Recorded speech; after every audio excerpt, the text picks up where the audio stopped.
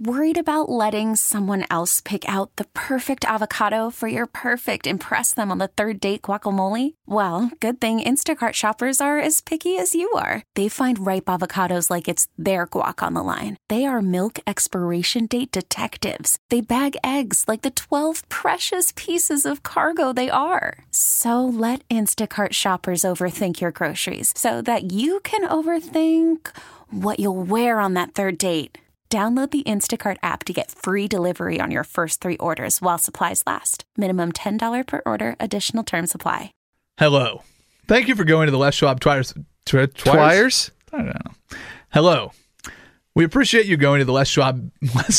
Why can't you say tires? Vive Clicquot. It's the same Just thing. say tires. Where did we pick up from? Hi, everyone. You're listening to the Sinner and the Saint podcast. I'm Luke Anderson. I'm Will Darkins, and this is sponsored by Les Schwab Tires. Is that right? I think so. Okay. Yep. Enjoy. Doing the right thing since 1952. Rise and shine, jerks.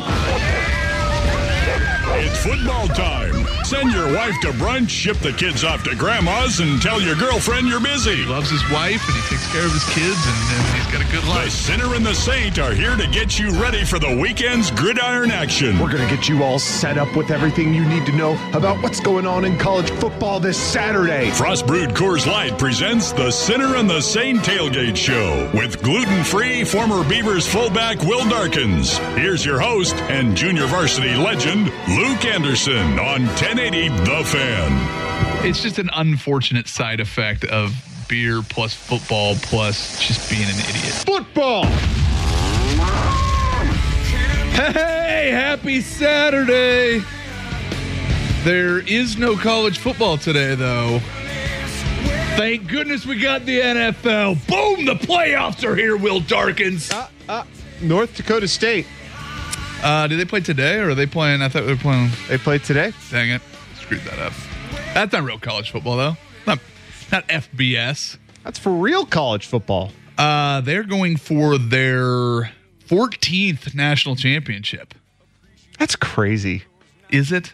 Would it matter more if it was D1? Yeah, probably. Yeah, name another national champion from the FCS. Almost waters it down. Name another national champion from the FCS. Linfield, maybe. I think they're NAIA. Oh, really? Yeah. I'll tell you another one. James Madison, they're on a 26-game win streak. They're taking on the Bison. Get excited for that game. I didn't know when it was played, but I know a little bit about it. Yeah, I just saw that they were warming up on ESPN, and that's what made me think about it. Well, there you go. That's how much I've paid attention to it this week. Eastern Washington won not too many years ago. There you go. There you go. So, there's your FCS moment from the Center Hot of the Saint. FCS news. You're very welcome. It's a college football Saturday, so we're leading with college football because that's what we do is your tailgate show. You're welcome, Portland. If you'd like to participate in our little program, you can comment on what we say and what you think about what we say and what you think about things we don't say. You can do all of that through the Bridgeport Beers text line. That is 55305. Or you can use Twitter. Are you familiar with Twitter? I'm familiar with it, and we actually have 2 polls up today. Tell me more. Well, now the first one... Whoa, wait. First, where do you find these polls? Well, at our Twitter handle. Which is? Sinner Saint 1080. So go to at also Sinner Saint. retweeted at 1080 The Fan. Oh, there you go. So go to at Sinner Saint 1080 or at 1080 The Fan on Twitter, and you can find what polls? The first one I'm pretty excited about is, in your opinion, what is the greatest sci-fi movie of all time? And this came from a conversation we were having earlier this morning about how I think The Thing, John Carpenter's The Thing from 1982, is the greatest sci-fi movie of all time. Your choices: Blade Runner, The Thing, Alien, the original Alien, or Battlefield Earth. Ooh, it's going to be a tough one. Do we have votes in yet? The Alien's winning, not surprisingly. All right, well, there you go. The one that they made a bunch of sequels to. Which, by the way, why... Ridley Scott, right? Why is it that Battlefield Earth was even made? What's that? Why did they have to make Battlefield? You know, it's based off Scientology. Yeah, that's why it was made. That's it? Yeah, and so it could ruin Barry Pepper's career. Who's Barry Pepper? Exactly. Is he the director? No, Barry Pepper is the actor in it. Plays the lead non-alien, because Travolta, remember, plays Travolta's the alien. He's one of the invaders. And Forrest Whitaker is another alien, which I don't mean to say that doesn't seem right for casting. You're going to be racist right now, aren't you? Well, no, that's not exactly. Aliens can't have different races. But like, as a casting director, how did Forrest Whitaker walk into the room and then you just go, you know what? I think you're right for this role. You as an alien are right. Your eyes are kind of messed up. I think yes. I feel like I would have picked somebody else for whatever space alien that thing is in Battlefield Earth. So Barry Pepper is the primary human in that movie, and it pretty much ruined his career. But he was a rising star. He was Saving Private Ryan. He was in that. He had a couple other things, and then you're like, oh, this guy's going to be somebody, and then no. And that's Barry Pepper has a great name, by the way. Why you listen? Great name. Take a look at Barry Pepper's work leading up to Battlefield Earth and coming out of that train wreck. If you came up to me and you go, "Oh, have you heard Barry Pepper's recent work?" I would just assume you meant some folk singer. I'd be like, yeah? "Oh, Barry Pepper, yeah." Oh yeah, he did that cover of James Taylor thing. Yeah, he was all right. I can see that. I saw him at the Mississippi Studios last weekend. See, if you tell me Barry Pepper, I'm thinking that he plays running back in the SEC, and he's going to be on Mel Kiper's big board. Yeah. Yeah, Barry Pepper. Oh, you mean Julius Pepper's brother? Yeah. Yeah. That's what I would think. Barry and Julius. Barry Pepper. Sounds like a college football player that never made it in the NFL. Speaking of the NFL, you have 2 football games today. Are you excited? Let me tell you something. I'm excited for one of the games because, as you know, I am now a Rams fan. This is official. So have you ever jumped on a bandwagon before? Not this seriously. I've jumped on bandwagons in the past. I jumped on the Warriors bandwagon in 2007, and it wasn't that they were my team. I just started rooting for them a lot in the playoffs because they were beating the Mavericks, and at the time, I didn't really like the Mavericks. How good do you have to be to have a bandwagon, though? It's like beating an 8 seed beating a 1 seed. Is there a bandwagon there, or does it have to? To be a bandwagon, I think you have to beat some level of expectations and then have some kind of streak that's going on. And that's why I think there's almost not so much of a bandwagon now with the Rams, because really they've kind of established themselves in 1 year as the team to beat in the NFC, or at least one of the teams to beat. Like, I know there was a bandwagon probably and this is me trying to rationalize not jumping on a bandwagon. I know there was a time at which, at the beginning of the year, in the middle of the year, everybody was like, oh, I'm jumping on that. McVay's great. Goff seems like he's finally getting it. But at this point now, I think everybody's just kind of accepted that the Rams are good. Which, by the way, with Jeff Fisher, the Rams were still really talented.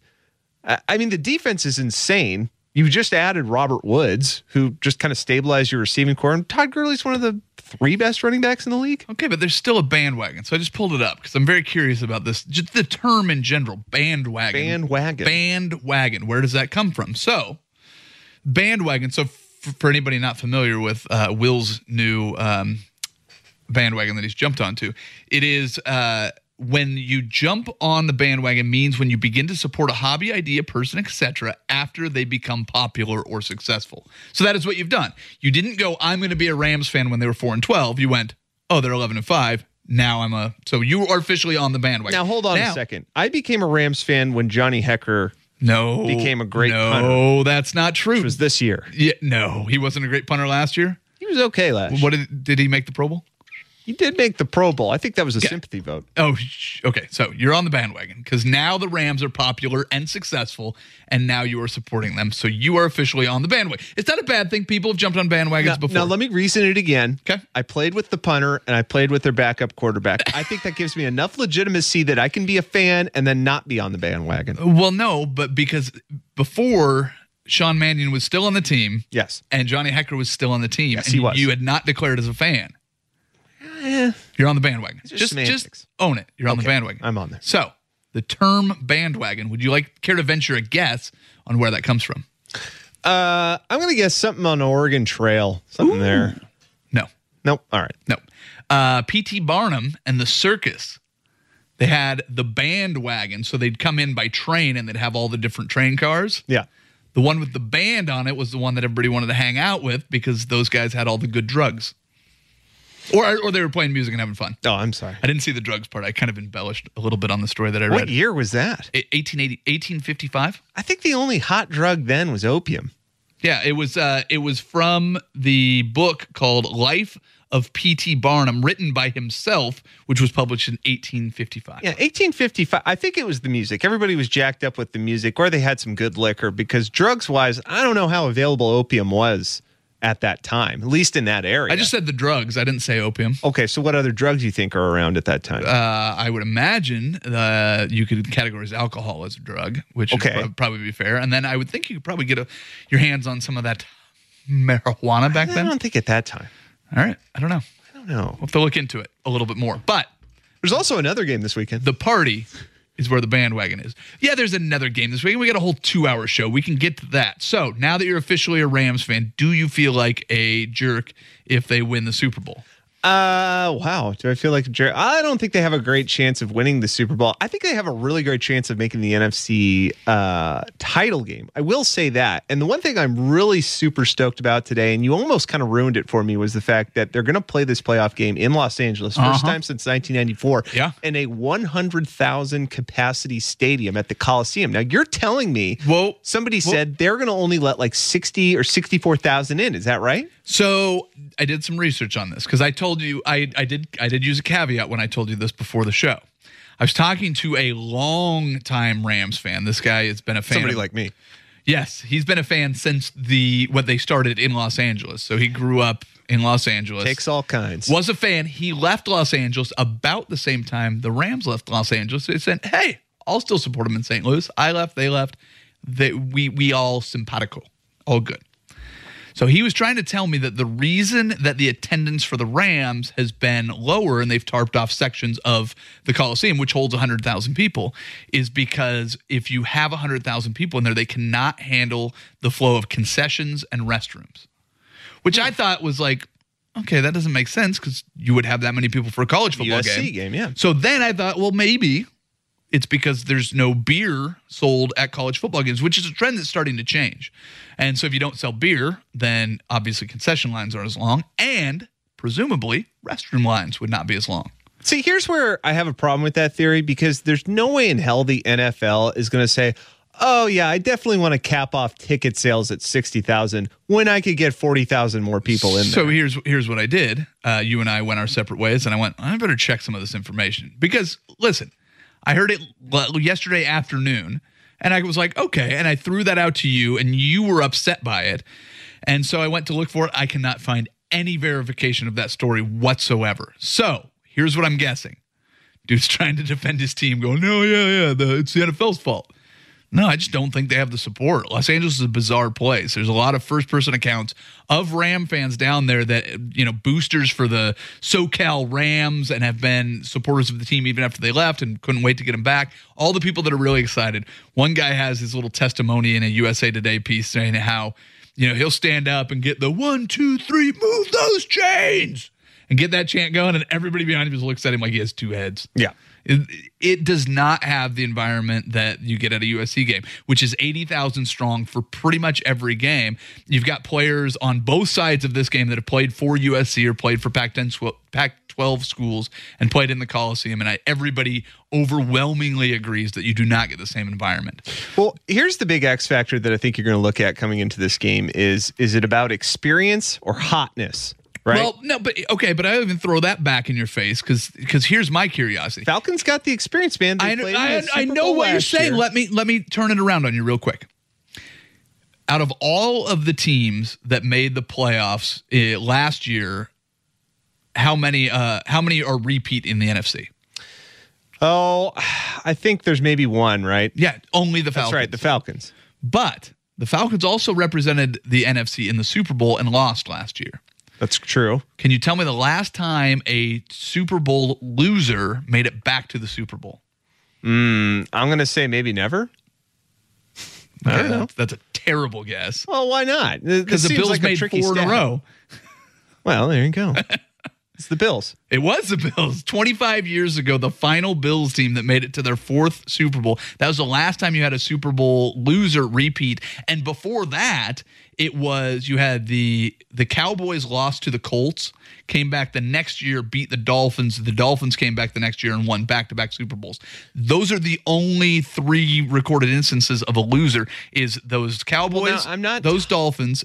Okay. I'm not talking about a Super Bowl run here. I'm just talking about this game. I'm saying that I think it's going to be interesting to see somebody like Jared Goff come into the bright lights of a playoff game. Sure. Now, you can try to have Sean McVay's strategy, which all year he's been harping on the idea, hey, play in the moment. We're playing for now. We're playing for the momentum. But once you get in that playoff game, it's all or nothing. It is. It is, but you have a team that really failed more miserably than any team ever did with a lead in a Super Bowl. 28-3. With 9 minutes left in the third quarter. They're healthy. Julio Jones back, Devonta Freeman back. I get that, but again, they're the last team to get a playoff spot. They're the 6th seed. You've got a long history of teams that don't perform well in the playoffs, or a lot of them that don't make the playoffs. Because take a look at the Carolina Panthers. Played in the Super Bowl a couple years ago, didn't even make the playoffs until now. You've got the Saints, who have been down since their playoff win. You've got a lot of teams that are going in that I think you have uncertainty about. The Eagles were the best team all year. They lost their quarterback. Case Keenum was the backup at the end of the year to Jared Goff. And when he started, he wasn't great for Los Angeles, and now he's leading the Vikings. So there's a lot of uncertainty, but the one team that you have to give the stability to is the Falcons. So here's another tasty stat you might like. Ooh. Now, you know that give the me Rams, a juicy, tasty stat. You know that the Rams against the 49ers, their season-ending game, they pretty much rested all the starters. That's why they lost. You could consider that, let's just say, a bye week. Let's just say it's kind of a gimme bye week, right? Okay, sure. Last time Rams had a bye week this year, and then they came off of one, they beat the Giants 51-17. Now, I know it's the Giants. Okay. But you beat the Giants 51-17. I want to make sure you know that it was the Giants. I know it's the Giants. Okay. Which, by the way, the Giants are pretty terrible. They're Not extremely awful. terrible. They're terrible. How many other coaches got fired during the season? I think one. One other? No, I'm sorry. Just the one. Yes. Well, I think Pagano might have got fired before Ski-Doo. last week or something. But Ski-Doo, what's his face? Yeah. Bob McAdoo, Bill McAdoo, Dwayne McAdoo. Yeah. Ben McAdoo. Denny McAdoo. Hi, I'm Ben McAdoo here for McAdoo's Ski-Doos. You should come and check out our great selection of new jet skis. I'm telling you, man, there's no way in hell he's coaching again. He's got to go sell jet skis. That's what he looks I like. think that's his dream. Wow, that slick back hair, though. It looks like he's probably selling jewelry out of a coat. It looks like he's selling jet skis, but on the side, once he's closed the deal, he's also giving you some bumps of blow. He's got a trench coat. He opens it up. There's a lot of gold jewelry hanging off the inside of said trench coat. A real Rolex. Yeah, check it out. It's real. Where'd you get? Don't worry about it. Just That scratch, it's an engrave. Yeah, it's a hyphen and the engrave here. Yeah, that's all. We've got another playoff game today. We've got 2 more NFL playoff games tomorrow. Blazers, big win. Against the worst team in the league. Ton to get to. You're listening to The Sinner and the Saint right here on 1080 The Fan. By the way, Ether apparently was available back then. Oh, there you go. Ether. Is that from the text line? From the text line, Bridgeport Beers text line. Bridgeport Beers text line 55305. It is used primarily for two things. One is calling us idiots, and the other is correcting us, which is a kind way of calling us idiots. And there's a correction also to Super Bowl back-to-back losers. So the other ones that I mentioned, the Cowboys and the Dolphins, were the only ones who lost a Super Bowl, came back to win a Super Bowl. The Broncos in the 80s and the Vikings in the 70s both lost back-to-back Super Bowls. So but still, this is all more than 25 years ago that you had anybody play in a second Super Bowl after losing a Super Bowl. So that almost happened to the Seahawks. God, they barely beat the Broncos. Yeah, that was a close game. I'll tell you what. Eked that one out, if didn't the Broncos would have just completed all those passes. The Broncos just would have scored more points. Yeah. If Peyton Manning would have been able to throw past 10 yards. Yeah. Well, speaking of championship games, we are on the 4th year of the true college football champions. You've got a playoff now, and so there is no debate over who your champion is in college football, which to me is such a relief because I don't really have a college football team. So what I like kind of what you get in the NFL where, the best team, or at least the team that played the best in the big moments, gets their chance at a championship. And we're getting them this year, and there's no controversy. It's nice. Everybody unanimously agrees that the two best teams are Georgia and Alabama, and they deserve the champion if they win on Monday. I thought you were going to lead into a UCF thing. Oh, what now? Because UCF. Who's this? University of Central Florida. What about? Are the real national explain to me how that makes sense. The college football season. Congratulations. But they're not in the college football playoff. Will. Yes, but they beat Will. There's a committee that takes a look at all the college football teams. Okay. And they decide who the best 4 teams are. Okay. And they play in what's called the college football playoff. Right. And outside of those 4 teams, there are no other teams that have any claim or any right to claim a national championship. Are you trying to tell me a bunch of old, wrinkly white dudes in Condoleezza Rice know better than just an undefeated record? Give me your defense of this so-called Central Florida. What Central? What? Why would they be considered national champions? I don't think that they, and I'll just clarify it. I don't think they really should be national champions. I do love it that they are claiming it. I think it's friggin' awesome. They're throwing a parade and they're actually putting a banner up in the stadium and everything. It's pretty sweet. But I will say what I didn't appreciate was the fact they didn't get a chance to actually play in the playoff. I would have liked to see them go up against Clemson. I think we now know, watching the Sugar Bowl, that Clemson was completely outmatched from Alabama. And we know that Alabama probably will win the national title. At least that's who I'm picking. You got 2 teams that are run dominant, D dominant. This usually happens with Alabama. All I'm saying is I don't think they deserve to get into that spot.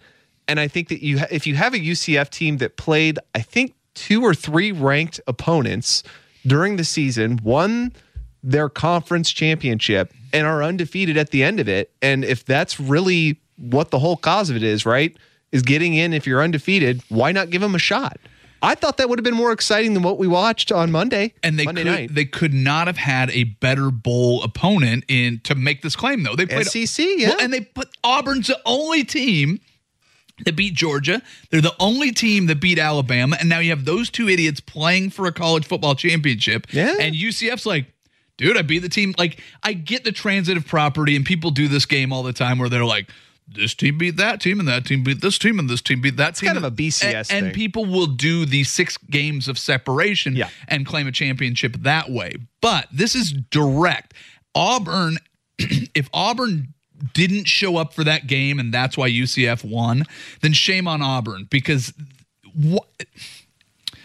what bigger moment than playing a non-Power 5 conference? You want to be able to say, hey, we can take a share of that title because we beat both of those teams. It's a big moment for Auburn, and UCF just flat out beat them. They were the better team. What I was waiting for that. It was a good game, though. I will say that. It was a good game to watch. It was, but it wasn't a fluke play. It wasn't a Statue of Liberty. As much as I love Boise State winning the Fiesta Bowl, it didn't take trick plays and gimmicks at the end for them to win that game. They were the better team that day. Now, if they played 10 times and would Auburn win 7 of them, I don't know. But the one shot that they got, when you had to shut up or put up or shut up, UCF did, Auburn didn't. And now here's my big problem with Alabama playing for this championship game is one of the things that college football proponents always like to say is the thing that makes college football so great is that every game matters. Parity. Every game matters. Listen, if you lose during the regular season, you lose your opportunity. The reason Ohio State's not playing is because they got beat by Iowa. If they'd have beaten Iowa, they had a right to go and play for it.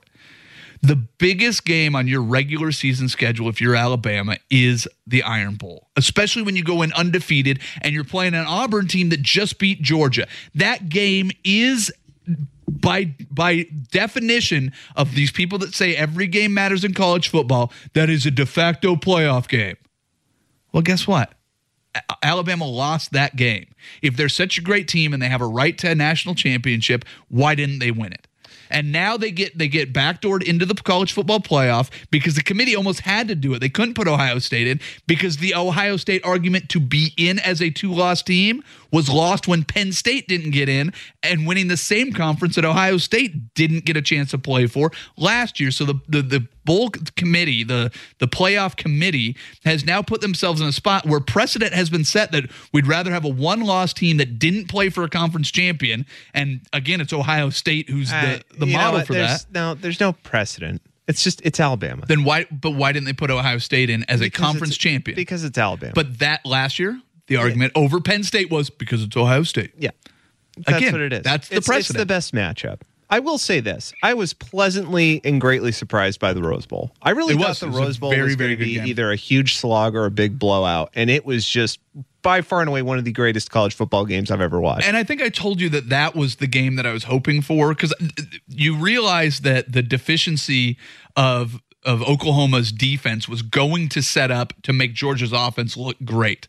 And the thing was that they looked more poised in those moments. And now you look at Jake Fromm going in a national title game.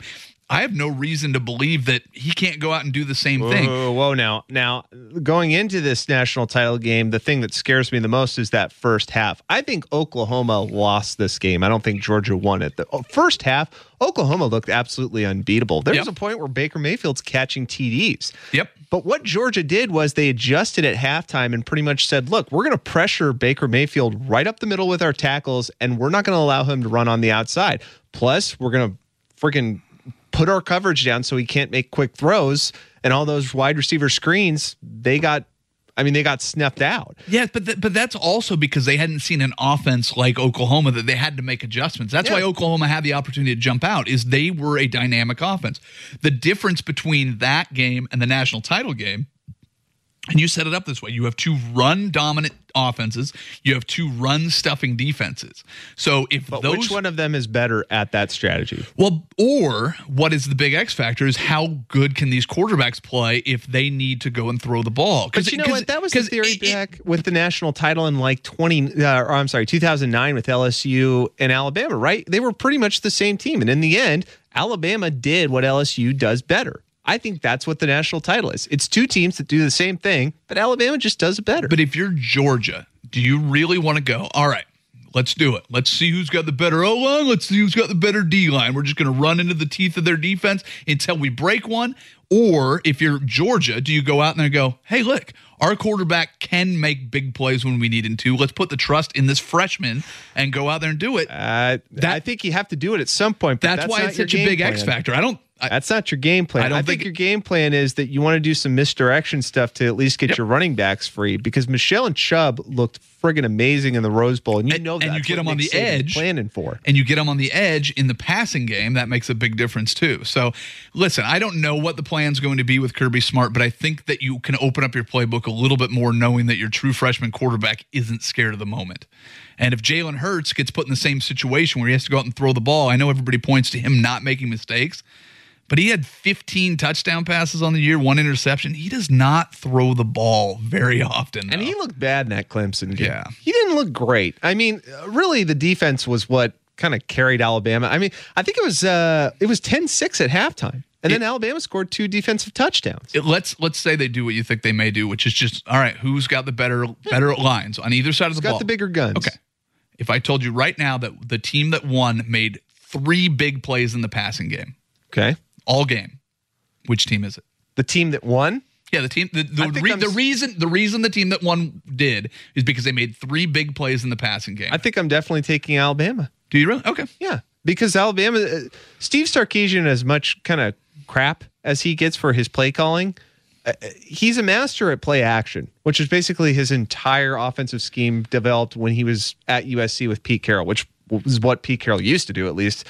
That in Seattle now, I don't know what. But his talent was a lot better than the people he played versus Seattle, which is a little more even. But I mean, that's pretty much what Alabama's offense is predicated on: is run, play action over the top. Just keep your eye on Calvin Ridley the whole game. He's the one weapon that Jalen Hurts will throw the ball to. Pretty much. I don't know. We'll see what happens, but I think it should be a good game. But my national championship T-shirt that I will wear will say UCF on it. Great. No? Well, hey, that's your college now. You said you didn't have a team. No, but their coach is leaving. I'm not going to root for Nebraska. I like Scott Frost as the head coach of UCF, but he can't stay. He has to go. He must move on. By the way, did you know that Jake Fromm played in the Little League World Series? No, but I always do like finding that out about players when you see like a guy playing in the World Series and you're like, he played in the Little League World Series. I think that's great. ESPN just shoved that down your throat watching the game. Like every break coming back was like, There's like clips of him when he was 13, like hitting the ball. I was like, I don't care about that. I really don't. Oh, come on. I want to know about Baker Mayfield. What else are you going to fill the breaks with? I want to see Baker Mayfield's party pictures. I'm sure they're out there. Lucky for me, I had it on the TV. I was only watching the games, apparently, because, like you said, the Oklahoma had a big lead in the first half, and I did not get caught up in all the fluff pieces that ESPN likes to put out. I wanted to see I thought it was actually pretty good how Mayfield handled himself after the game, crying, sobbing. It's better than being a huge a-hole.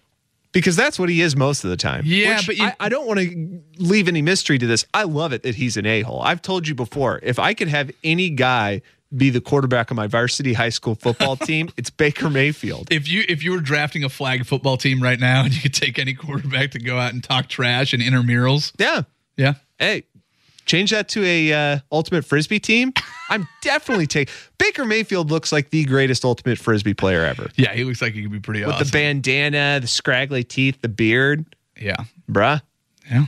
Well, anyways, as I was saying, the reason I will not be a UCF fan is because Scott Frost is leaving. Now, had they offered him a 10-year, $100 million contract, now that's something that I can get behind, because you know that a coach that gets that offer is going to be there for a while, because that coach could never get on somebody's nerves. Could he? Jon Gruden to the Raiders. We'll get to that. Oh, we've got our poll on Twitter at CenterSaint1080. We want to know, if you were starting an NFL franchise, who would you take? Go on, check that out. We'll get to that a little bit later on in the show as well. But right now, we got to go to the news.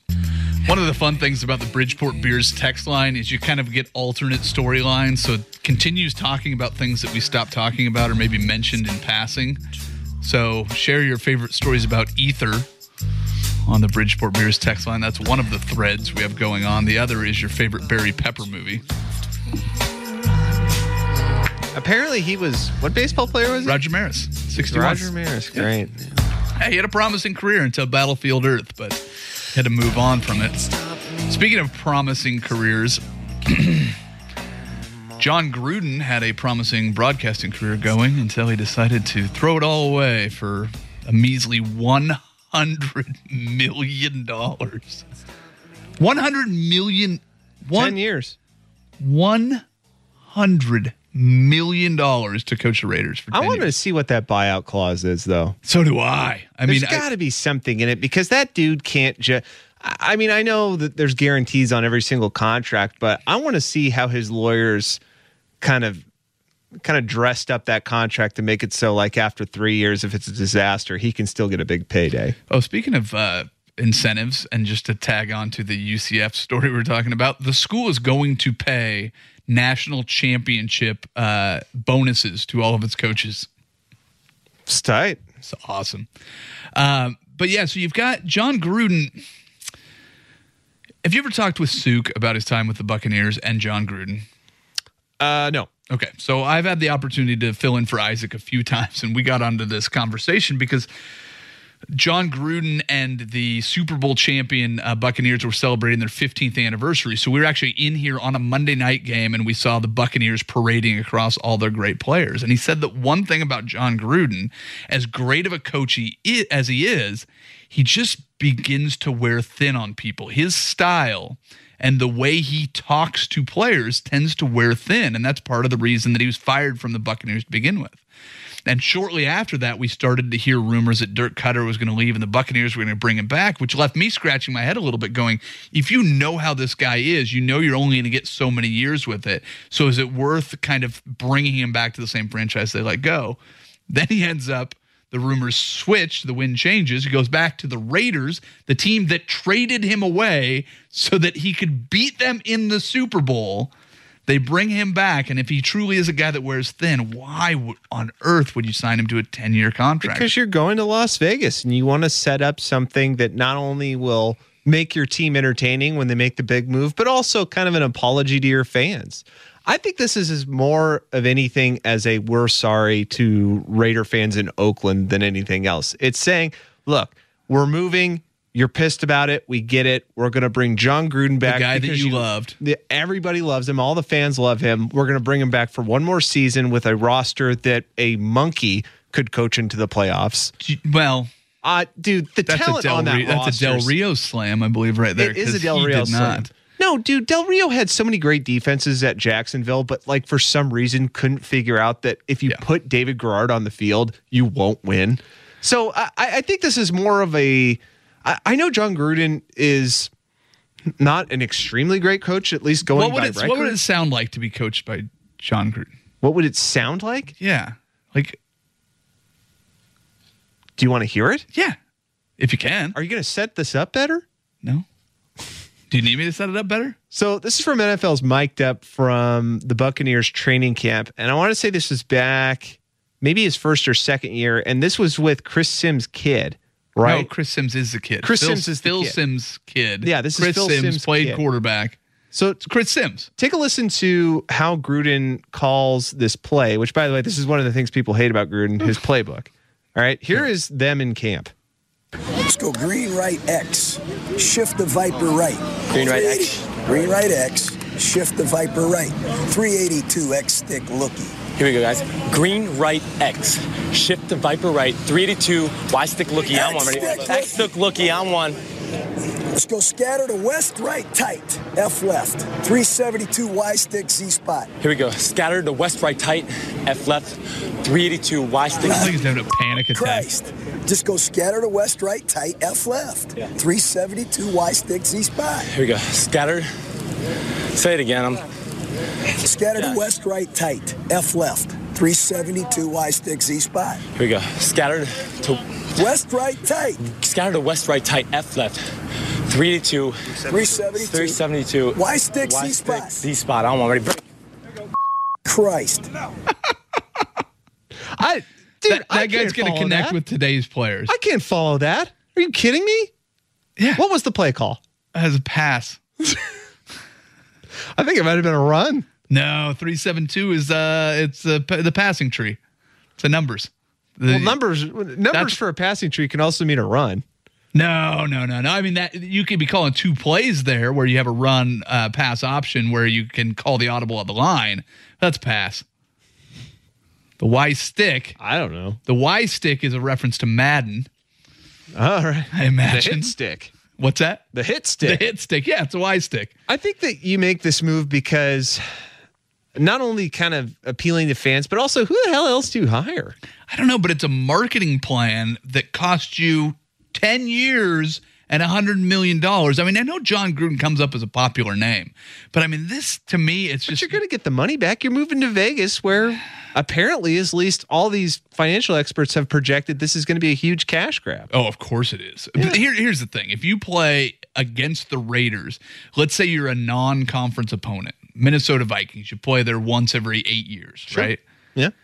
Dude, when they play there, no matter how good, bad, or other the Raiders are, that place is going to be half purple. You know what I mean? Like those road games when you get to go to Las Vegas in November and you haven't been in a while and you're like, all right, it's a party weekend, dude. I went to New Orleans right before the Falcons played against the Saints, and they're a division opponent. They play all the time. We went to Bourbon Street the first night we got there, and it was red and black, and there was not a person that wasn't wearing something that was Falcons other than me and my wife. It was insane. I worry about how consistent of a fan base that they'll get in Vegas. Well, yeah, the home fans I don't trust necessarily. Yeah, because you know that there'll be people that'll actually go to the game, but it'll be kind of like a Miami Heat thing where it's finicky, where like people don't really show up until maybe like second half or something. Well, I lived in Las Vegas for 5 years and bartended there, and I'd always ask people, who's your team? And 90% of the time, the answer is, what's the line? Yeah. I mean, that's what it is. That's Vegas. That's Vegas. And if you become a fan and you start rooting for your hometown team and you let that influence how much money you're going to win at the sports book, that ain't good for business. Christ. All right. Blazers. Got to get to the big win for the Blazers. We've got a lot more NFL playoff games. Bill Belichick hates Tom Brady, and Tom Brady hates Bill Belichick. The whole castle is crumbling. We'll get to that in hour two, but next, Good versus Evil. Sinner and Saint, 1080 The Fan. Have you been too busy to keep up on sports this week? What has happened to What has happened? What has happened to the national interest? No time to form your own opinions? I stand before you here today in the midst of gnarly times. Well, no worries, brah. Let the sinner and the saint shred the gnar while you just sit back and ride the wave. It's time for Good versus Evil, brought to you by the Titan of Hawaiian Restaurants, 808 on 1080 The Fan. Dick Tomey, in his heyday, really built that program playing elite defense and recruiting to that and kind of a ground and pound system. Rich Rod, had some flair. We got to a New Year's Six bowl by running it and spreading it and doing all of that. That was Brock Lesnar impersonator and ESPN commentator Brock Heward. He's talking about how former Arizona head football coach Rich Rodriguez was able to get away with allegedly creating a threatening work environment for female employees. Actually, that's not what he was talking about. He was talking about the spread offense, but it works either way. Arizona fired the coach this past week for the allegations, even though none of the accusations could be substantiated per lawyer talk. Now Rich Rod is suing the school back for wrongful termination. He led Arizona to 5 bowl appearances, including a Fiesta Bowl, and won the 2014 Pac-12 Coach of the Year award, AP Coach of the Year award. Who do you see Arizona hiring next? Well, I always hate to try to guess on these things because the rumor mill's going around. But who are the best coaches that are sitting out there available? Jim Harbaugh. What? Kevin Sumlin? Oh. You have... That might not be a bad spot for someone. Well, here's the reason I bring that up is because we've already been through the coaching carousel, right? Anybody that was looking for a job has it. But Kevin Sumlin's one of those guys that's still out there. You have Les Miles is still sitting out there. Arizona was paying a lot of money to Rich Rod, and they structured it very incentive-laden, and he got shares, and he got this, and he got that, and it was a very beneficial contract for Rich Rod. And if they're going to do the same thing and go out and get a coach with experience, I think that's what you're going to see. You're going to see one of these big names that's sitting out there going, yeah, I'd like to coach again. They'll probably bring him in. But I kind of hope that they bring in somebody like Herm Edwards. I don't know who the next equivalent is, that Denny Erickson or something. And to Coach Helton, I cannot thank you enough for believing in a kid from San Clemente High School with such little game tape and for giving me the opportunity and chance to start at such an incredible university. Together, I believe we have set a championship culture that will do great things in the future. That was a man that looks like he's always smelling a fart, Sam Darnold. He was issuing his farewell to Trojan fans after declaring for the NFL draft this past week. He was joined by UCLA's Josh Rosen and Louisville's Lamar Jackson in a loaded 2018 draft class that proves to be pretty exciting, I think. Darnold leaves after winning a Rose Bowl, but regressing in his final season. Rosen leaves an underwhelming team and Chip Kelly, while Lamar Jackson leaves with a Heisman Trophy and a bunch of ACC records. Who do you see doing the best or having the longest career span in the NFL out of these three guys? Well, I'm not sure that I see all of them being, or any of them being NFL greats. Any of them winning Rookie of the Year, you think? Honestly, I might give that to Lamar Jackson if you're going to give it to one guy, but I think he'll probably have the shortest career. I think he's one of those guys that I'm not sure that he has much more than just his athleticism to go on. I'd like to be proven wrong by him because he's very exciting to watch, but I don't know that he's a good enough quarterback to play in the NFL. But you put him in there, he's going to do some exciting things. Even Johnny Manziel had moments before he, his personal life ruined his NFL career. Sure. Rosen is the guy I think that has the, most NFL ready style of quarterbacking, but he'll probably end up on the worst team, which is going to, set him back.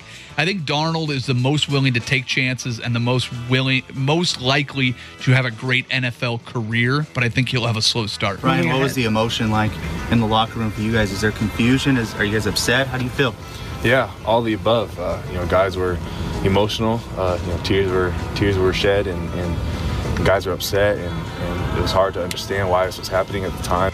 That was former Oregon State running back Ryan Nall addressing the media after his depressed former coach quit on the team. He'll be following in suit, announcing his eligibility for the NFL draft. Nall finishes his career on an underwhelming note, never making a bowl game, but also playing a big role during a Civil War victory. Nall also leaves the school as OSU's 8th leading rusher. What position do you realistically see him playing in the league, given he actually lasts? Do they still have fullbacks in the NFL? I mean, they do. He could be an H-back. Yeah. He originally played tight end.